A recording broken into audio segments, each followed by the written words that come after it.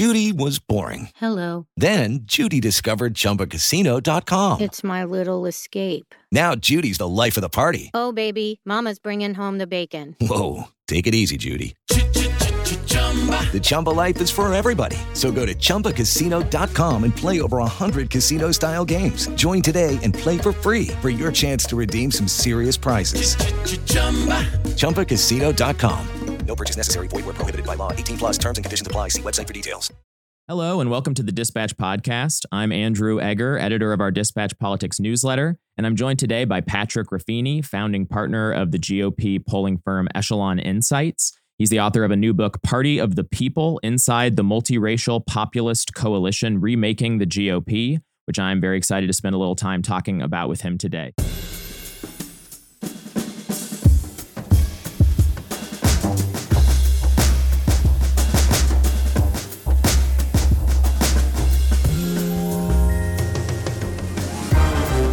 Patrick, welcome to the Dispatch Podcast. Andrew, great to be here. So this is a book that exists in large part to take a stab at answering a question I think a lot of people had after the 2020 election, which is, how is it that Donald Trump, despite throwing out the previous conventional wisdom that Republicans needed to soften their message to appeal more to non-white voters, sparking a whole political movement essentially based around running up the score among the white working class, suddenly turns around in 2020 running against Joe Biden. And although he ultimately loses, he manages to pull away more non-white working class voters than any Republican in a generation. So can you walk us through how you approach tackling that question and essentially give us the elevator pitch of the thesis you hit on? So I work in Republican politics, and I remember the aftermath of the 2012 election. And, Mitt Romney is kind of treated as a hero now, right, to many of his former critics for the way he's criticized Donald Trump. But the verdict on his campaign after 2012 was pretty scathing. He seemed at once out of touch with both working class voters, there was infamous 47% comment, and with non-white voters, with his comments about self-deportation, really trying to move to the right on immigration to shore up his base in the primary, as we saw, kind of reacting to the same forces that nominated Donald Trump and the really strong focus on immigration in the primary electorate. But it doesn't, Romney's immigration message clearly doesn't land in the same way that Trump's does because, he loses an election decisively, and he loses despite seemingly doing better among white voters. He loses despite the exit poll saying he won more than 6 in 10 white voters because non-white voters broke against him by 80-20. And Republicans can do math. They project this forward and they say, well, wait a second, if this country's becoming more diverse over time, we can't keep losing these communities by 80-20, or else we'll go extinct, basically. So the autopsy is a really bracing a document in the sense of, I don't think we've ever seen a formal party committee put out a document like this that isn't just kind of a circle the wagons after the election, right? Every now and then it has become de rigueur to do autopsies, but they're all kind of circle the wagon documents that don't really admit fault. This one admitted fault, and it specifically said the party should moderate on immigration issue. Now, Trump takes that and does the very opposite in 2016, and he wins. And he wins despite calling Mexicans, rapists, and bringing drugs, bringing crime, insulting the Mexican-American judge. And he does no worse, really, than Mitt Romney did among Hispanic voters, which is a surprise to many people reading that. So that, in and of itself, suggested that there was an undercurrent of sentiment that, I think probably Trump's rhetoric hurt him to some extent, but it was, I think, to some extent counteracted by maybe a sentiment in those communities that maybe preferred a more tough guy, populist style of Republican candidate, as opposed to the kinder, gentler version that the Republican establishment was trying to put forward after 2012. Yeah. And so then you fast forward 4 more years to 2020, ultimately not an election Donald Trump ends up very happy with the outcome of. But he does better than just breaking even relative to Mitt Romney with a lot of these people. He significantly overperforms with some of these populations, and particularly concentrated in a few places geographically. Can you just talk about What happened there? Was that expected? And what have you made of it? It was expected to the extent that you did see in some pre-election polling that Trump seemed to be holding up pretty well among Hispanic voters and Black voters. Actually, like I kind of started to notice this in the summer of 2020, and it was notable in the light of the George Floyd protests then unfolding at the time that in the numbers specifically among Black voters, well, the only group he seems to be losing support in is white voters. And that's frankly when I really had the idea that maybe I should write a book, right? Because it does seem like this populist coalition that Trump created is becoming a multiracial one in the sense of he's winning more non-white working class voters, and especially among Black and Hispanic, the vast majority of those communities are working class in the sense of not having a college degree. So this sort of populist working class populism does seem to extend across racial lines. And I kind of shelved the idea, right, throughout the remainder of the 2020 election because really it didn't look like Trump was going to win. He could lose by almost double digits. And, this sort of multiracial aspect could be but a footnote in the story of the 2020 election. Fast forward to the actual election results, and 7:00 on election night, you see the numbers from Miami-Dade County come through, and he only loses the county by 7 points after losing it by 29 points. And it causes maybe a little bit of a political earthquake, at least for a couple of hours, when people really are wondering, is this 2016 all over again? And Miami, obviously the biggest Hispanic metropolis in America, the center of the Cuban American community. So certainly it made the election very close. It made it such that perhaps he is able to convince a majority of Republican voters that in his view, plausibly that he really won the election, and it positions him for a comeback in 2024. So a big part of the kind of data-driven thrust of your book is this notion that we've long kind of considered these political lines of race and class as being fundamental, but that increasingly a thing we need to be looking at, as you mentioned, is educational attainment. Voters with versus voters without a college degree, even cutting across racial and income lines. Obviously, that correlates with both class and race. But can you talk a little bit about this focus on educational attainment and why it differs from kind of the historical way we talk about class in politics? Yeah, so it used to be that really income was the big dividing line in the country, and partly because education wasn't useful as a dividing line in the 20th century, because really few Americans went to college, particularly in the mid-century period. So, white voters, it was particularly like a split among white voters where this is most useful, were really divided along class lines. You have measures of socioeconomic status in analysis of elections from the 1950s, 60s, and 70s. And then I think after 2000, it starts to become a little bit more useful as a dividing line because it's a rough among whites. And it really is a white education polarization, more so than an overall education polarization question in the 2016 election. There's rough parity between these two groups. And you've had more people kind of go through what I call the education sorting machine. Have made the choice of going to college or not going to college. Whereas, for an older generation, they just didn't go to college. So it's not really useful as a dividing line. Everyone is in that non-college group. You have fewer and fewer voters in those cohorts. So as a result, it really is polarized along educational lines. I mentioned in the book right up front that in 1996, there was a 47-point gap in the margins for Bill Clinton and Bob Dole between the richest voters and the poorest voters. In 2020, there was still a gap that benefited Joe Biden among the poorest voters, but it was only 8 points. That collapsed. Meanwhile, white education polarization, which is basically at zero. So white college voters and white non-college voters voted the exact same way in the 1996 election, was at 39 points in 2020. So it's really just replaced the old income divides, and it's really made it so that more people on the lower end of the economic spectrum are in the Republican coalition. More people on the high end are in the Democratic coalition. And you essentially attribute this, to the degree that sorting along these educational attainment lines is now seemingly becoming a thing that cuts across income and across racial lines.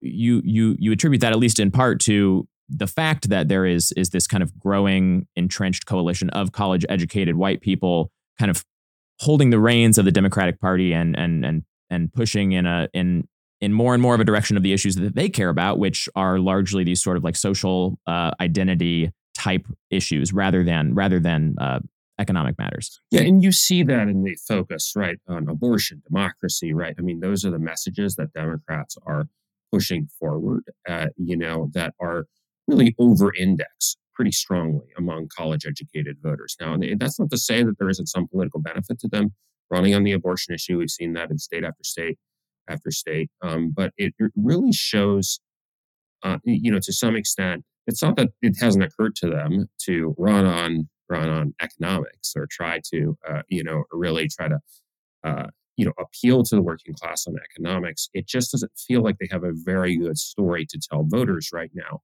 on the economy.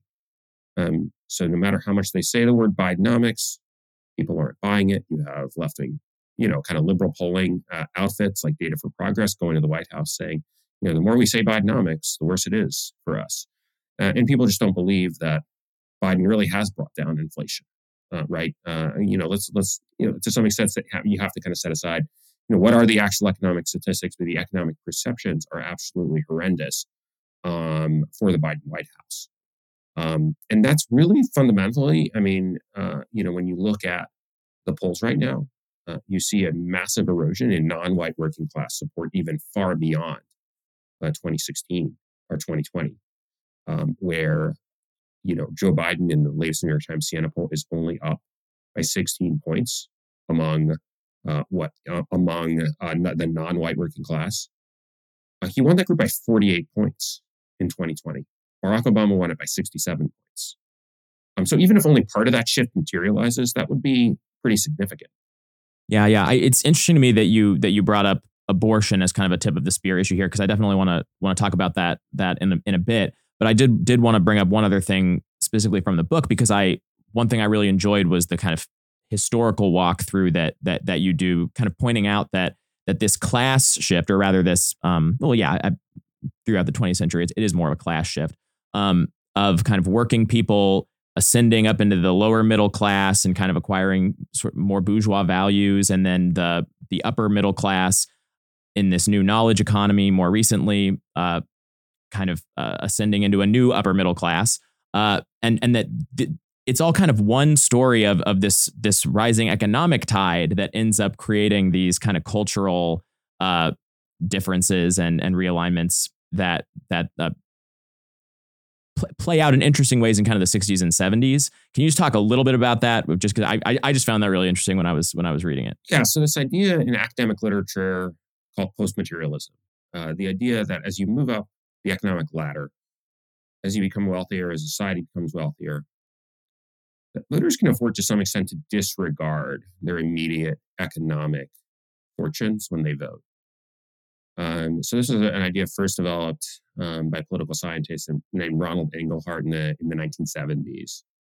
And he was looking at the post-war economies in Europe and the Nordic countries, and was really seeing how a really big generational divide in terms of how people viewed issues and what issues people prioritized. So you had younger people kind of prioritizing, let's say cultural issues, free speech, the environment, things that were not really about kind of economics. You had older generations focused on the so-called material issues. Making their next paycheck. Where's my next meal going to come from? Everything from the sort of basic bread and butter economics to questions of security, crime, and the like.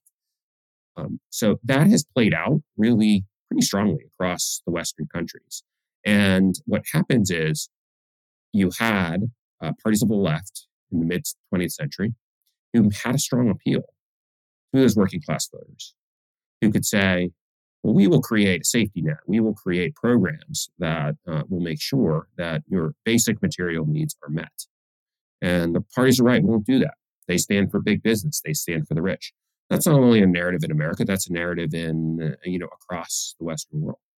And you see that version of the left really kind of, that identity really go away, right? It's not that they don't, that's not part of their platform. That's not the ideology that exists on the left, but it is just much less emphasized across the Western world. And it's as relevant. I mean, I think you've seen many of these old labor left parties decline in relevance over time in a lot of these Western countries. You see the rise of more culturally driven far right in Western democracies. You don't really see that here until Trump, right? But you see it really happen with the rise of Le Pen in France and the Brexit in the UK. So really, parties are fighting it out based on cultural issues because society is wealthier now. They can afford to do it, right? And but what you mainly have is wealthier voters really prioritizing more and more those cultural issues, especially, and almost disregarding kind of their own, let's say, economic self-interest as being wealthier members of society should not want their, kind of riches taxed away. They're able to disregard that and vote more on their values. And I think that was probably something that was activated by Donald Trump in a way that we haven't seen before.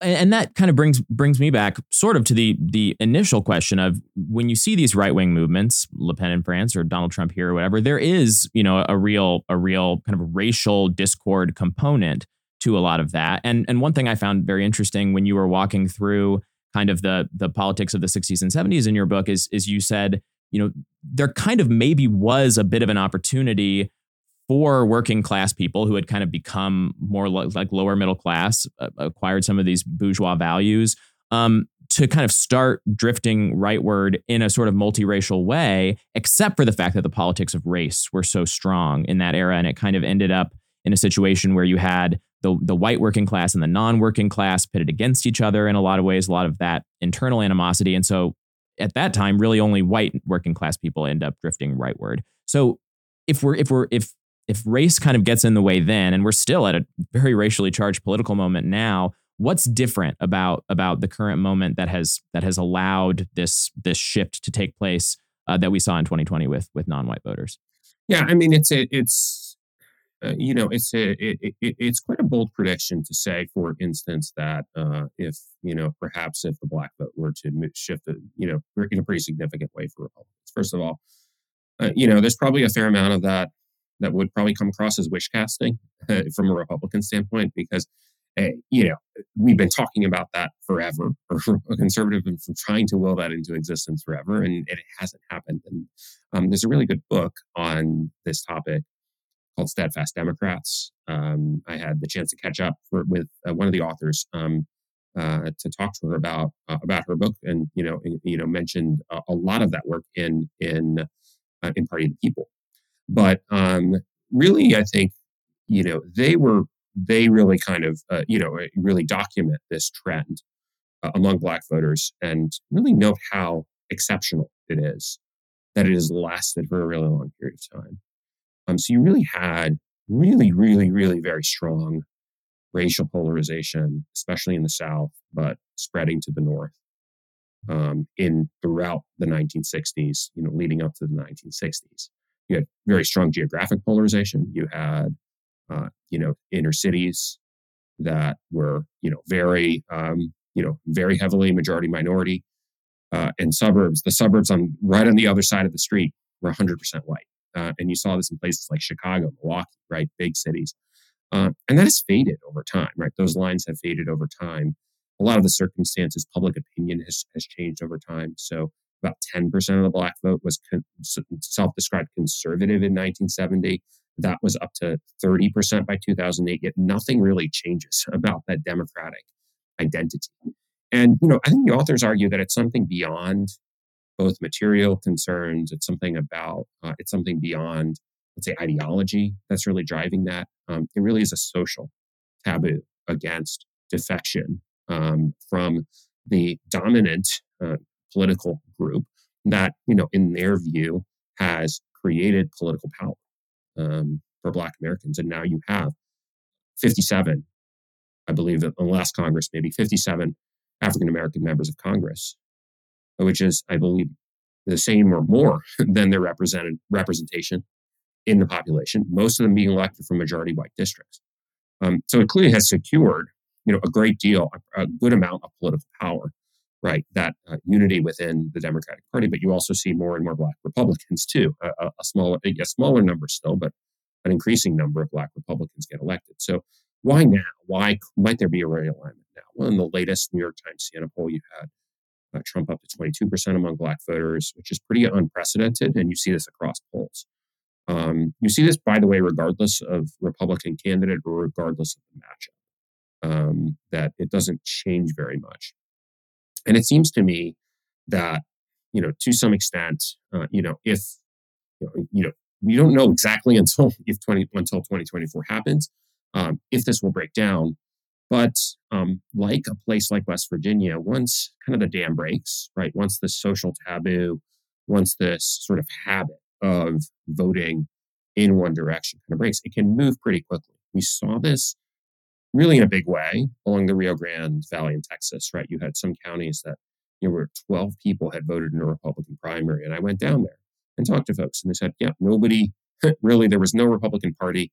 People are ostracized. If you call yourself Republican, we all have to kind of walk around in a secret society, and we couldn't express ourselves openly until 2020.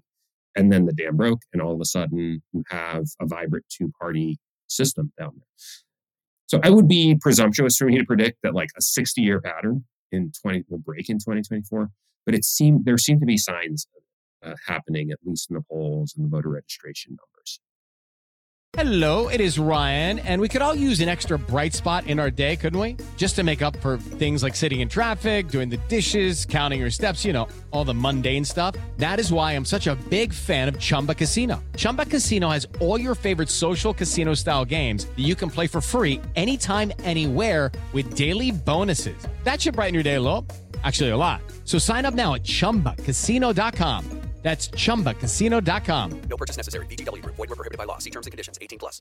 And we'll take a quick break to hear from Aura. Looking for the perfect gift to celebrate the moms in your life? Aura frames are beautiful Wi-Fi connected digital picture frames that allow you to share and display unlimited photos. It's super easy to upload and share photos via the Aura app. And if you're giving an Aura as a gift, you can even personalize the frame with preloaded photos and memories. And I'll tell you, not only have I given this picture frame to all the moms in my life, but I'm an only child, and it's been really fun to see my friends with siblings give this frame to their moms, and it turned into a passive-aggressive war to see which siblings can upload more pictures of their children. The Aura app is so easy. You can sit there at the end of the day while you're watching TV and just upload a couple pictures from the day and really show your brother-in-law who's boss. From grandmothers to new mothers, aunts, and even the friends in your life, every mom loves an Aura frame. Named the best digital photo frame by Wirecutter and selected as one of Oprah's favorite things, Aura frames are guaranteed to bring joy to moms of all ages. Right now, Aura has a great deal for Mother's Day. Listeners can save on the perfect gift by visiting auraframes.com to get $30 off, plus free shipping on their best-selling frame. That's AURA frames.com. Use code DISPATCH at checkout to save. Terms and conditions apply. Hello, it is Ryan, and I was on a flight the other day playing one of my favorite social spin slot games on ChumbaCasino.com. I looked over at the person sitting next to me, and you know what they were doing? They were also playing Chumba Casino. Coincidence? I think not. Everybody's loving having fun with it. Chumba Casino is home to hundreds of casino-style games that you can play for free anytime, anywhere, even at 30,000 feet. So sign up now at ChumbaCasino.com to claim your free welcome bonus. That's ChumbaCasino.com and live the Chumba life. No purchase necessary. VGW Group. Void where prohibited by law. See terms and conditions. 18+.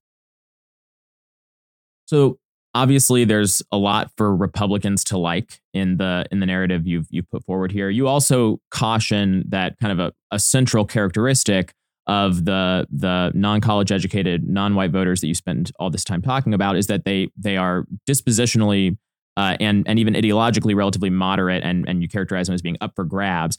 And you say you don't mean by that they're centrists in the way that people who work at think tanks can be moderates, trying to get between the two parties on issues, but that they are holding more eclectic views, that not necessarily ideologically sorted very efficiently. So can you talk a little bit about what you see as the challenges and opportunities that presents for the Republican Party in the next several elections? Well, the challenge is really many of the challenges are around Donald Trump because he was this political unicorn who realigned big segments of the American electorate in 2016, and was able to win, perhaps when no one else could have won. I mean, I think that's up for debate in that year, based on the coalition he put together. Like who else would have flipped Michigan, for example, right? So that's a pretty big deal.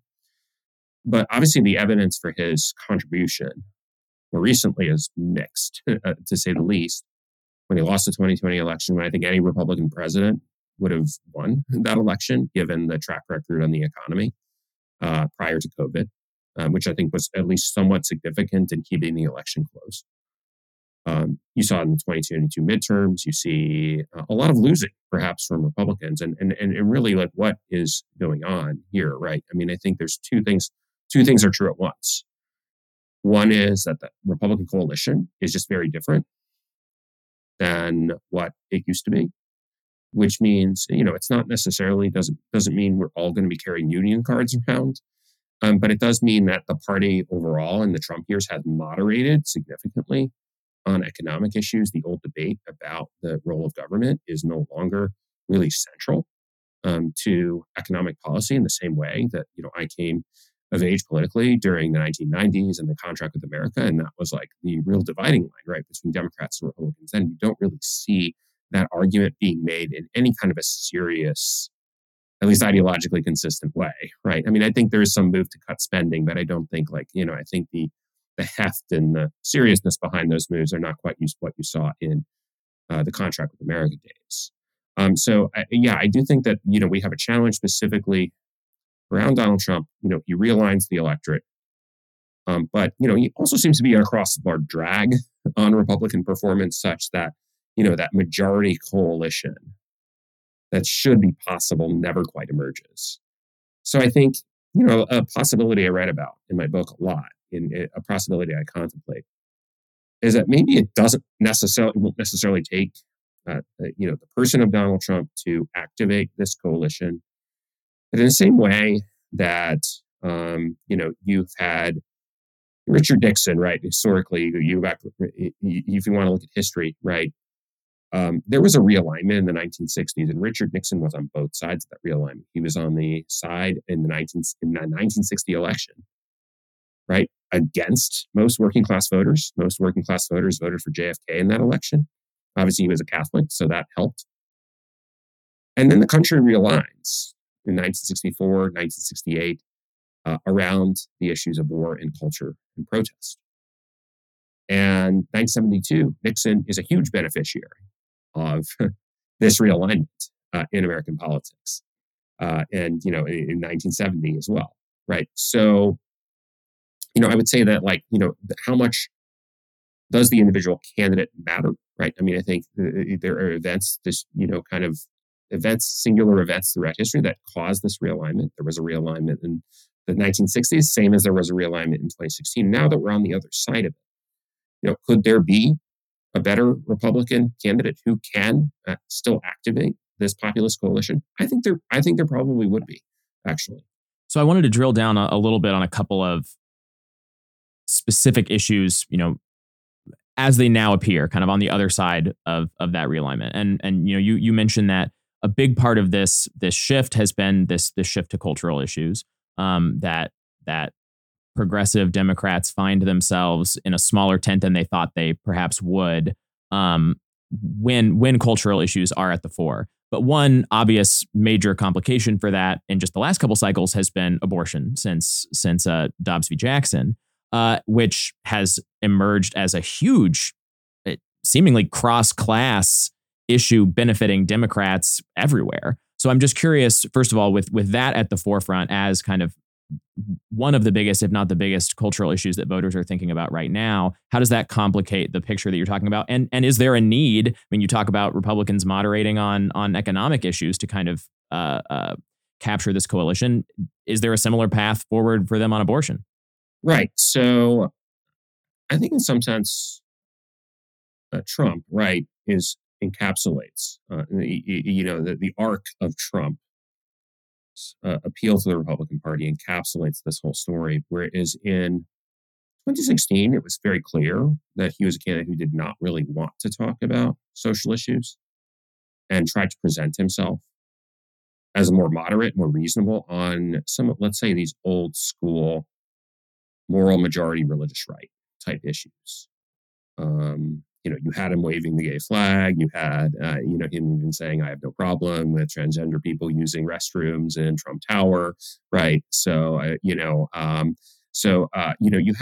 clearly tried to redefine the cultural issues away from the traditional religious right issues.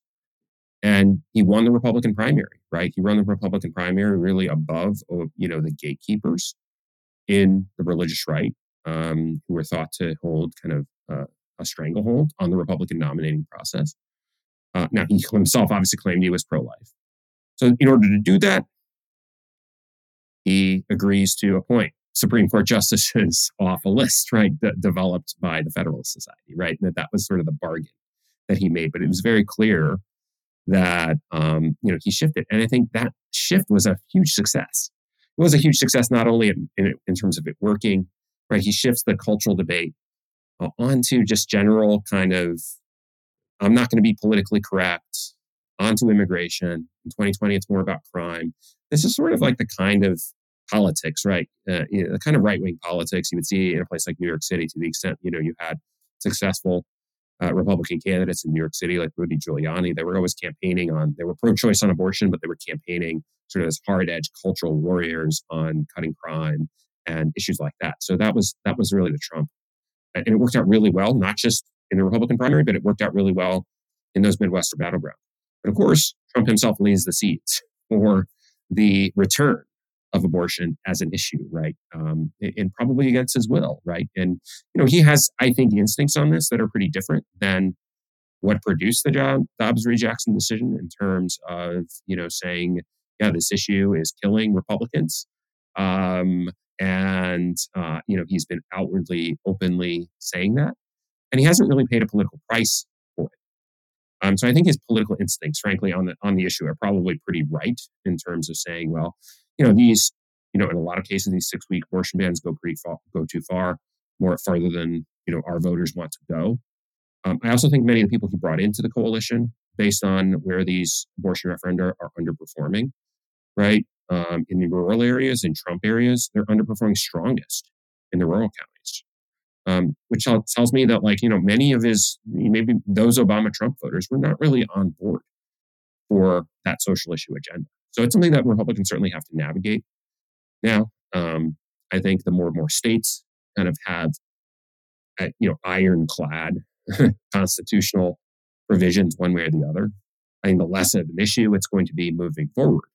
But it's certainly a risk heading into 2024, particularly with the prospect of there being ballot initiatives in many swing states. So one thing that you talk about happening a lot in the kind of late 2010s with the Obama presidency is that he has these particular political strengths that kind of get Democrats past and help Democrats miss this broader demographic growing weakness that Trump ends up exploiting in 2016 and 2020. And I was thinking about that when you start to talk about what this realignment looks like after Trump, because you bring forward, you talk about Glenn Youngkin, you talk about Ron DeSantis as people who have kind of thrived in this post-2020 environment where, Trump's not on the ballot. What's going on exactly? But I did want to ask, because in 2021, in retrospect, is a truly horrible year message-wise for Democrats. I mean, you talk about like these cultural issues just not playing well for them. I mean, that's the year of COVID emergence, right? That's the year everyone's talking about school reopenings and mask mandates and all these things. And all these things that Youngkin and DeSantis both become kind of, they're able to exploit those extremely well. So I guess what I wonder, is there a possibility when you're looking at those two guys, if you're talking about kind of permanent realignment, that you end up with too rosy a picture of kind of what Republicans can do once those issues have receded a little bit? Yeah, I mean, I think that what those cases establish is not that Florida is going to be an R+20 state, right, in perpetuity. What that establishes, though, I think what is established with Youngkin in particular, is that he doesn't really lose any Trump voters. So the big debate, right, during, I think, during the Trump years is, can you actually put this coalition together without Trump? Can there be Trumpism without Trump? And there was also the 2016 election point to maybe not, in the sense of you had a huge gap between the performance of Donald Trump and the performance of down ballot Republicans in terms of suburban voters who were really actively making a distinction between the Ben Sass in Nebraska and Donald Trump, right? I mean, there was, he had a huge overperformance in suburbs and underperformed in rural areas, or kind of normie Senate Republicans. So it's like in sort of standard normie Senate Republican.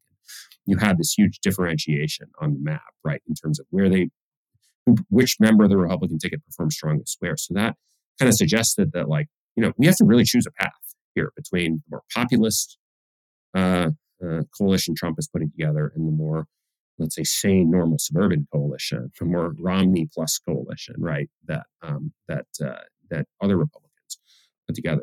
That differentiation disappears in post-2016 because many of the suburban voters just become Democrats and realign into the Democratic Party. And many of those rural voters realign into the Republican Party and are now down but straight ticket Republican voters and straight ticket Democratic voters.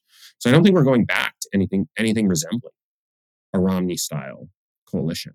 And what you see with someone like Brian Kemp, right, and even Brad Raffensperger in Georgia, and so you look at the coalitions, right, that they put together for their elections. Obviously, they outperformed Donald Trump. I don't think there's a serious question why they outperformed Donald Trump, but really what they're able to do is, they don't get any fewer votes than Donald Trump anywhere in the state, right? They don't lose. They're not offending MAGA voters. MAGA voters aren't staying home. MAGA voters aren't splitting their tickets against Brian Kemp or the guy who got Trump in hot water with the Fulton DA. They're still voting for those candidates, but they get more suburban voters. So you have somewhat less polarization, but it's nowhere near kind of Mitt Romney level. So Kemp gets maybe a third of the old Romney vote back in terms of the Romney, maybe Clinton, Romney, Biden vote back. But it's not a full reversal of the realignment. So I think it's just an acknowledgement of reality. I think it's also, possibly a more optimistic take in the sense of, I think there are many different types of candidates who could run and win with this coalition. So the book is Party of the People: Inside the Multiracial Populist Coalition Remaking the GOP. I've been talking to Patrick Ruffini, the author. It's a really interesting book. Recommend going and reading it. Thank you for coming on the podcast today. It's been fun. Thanks, Andrew.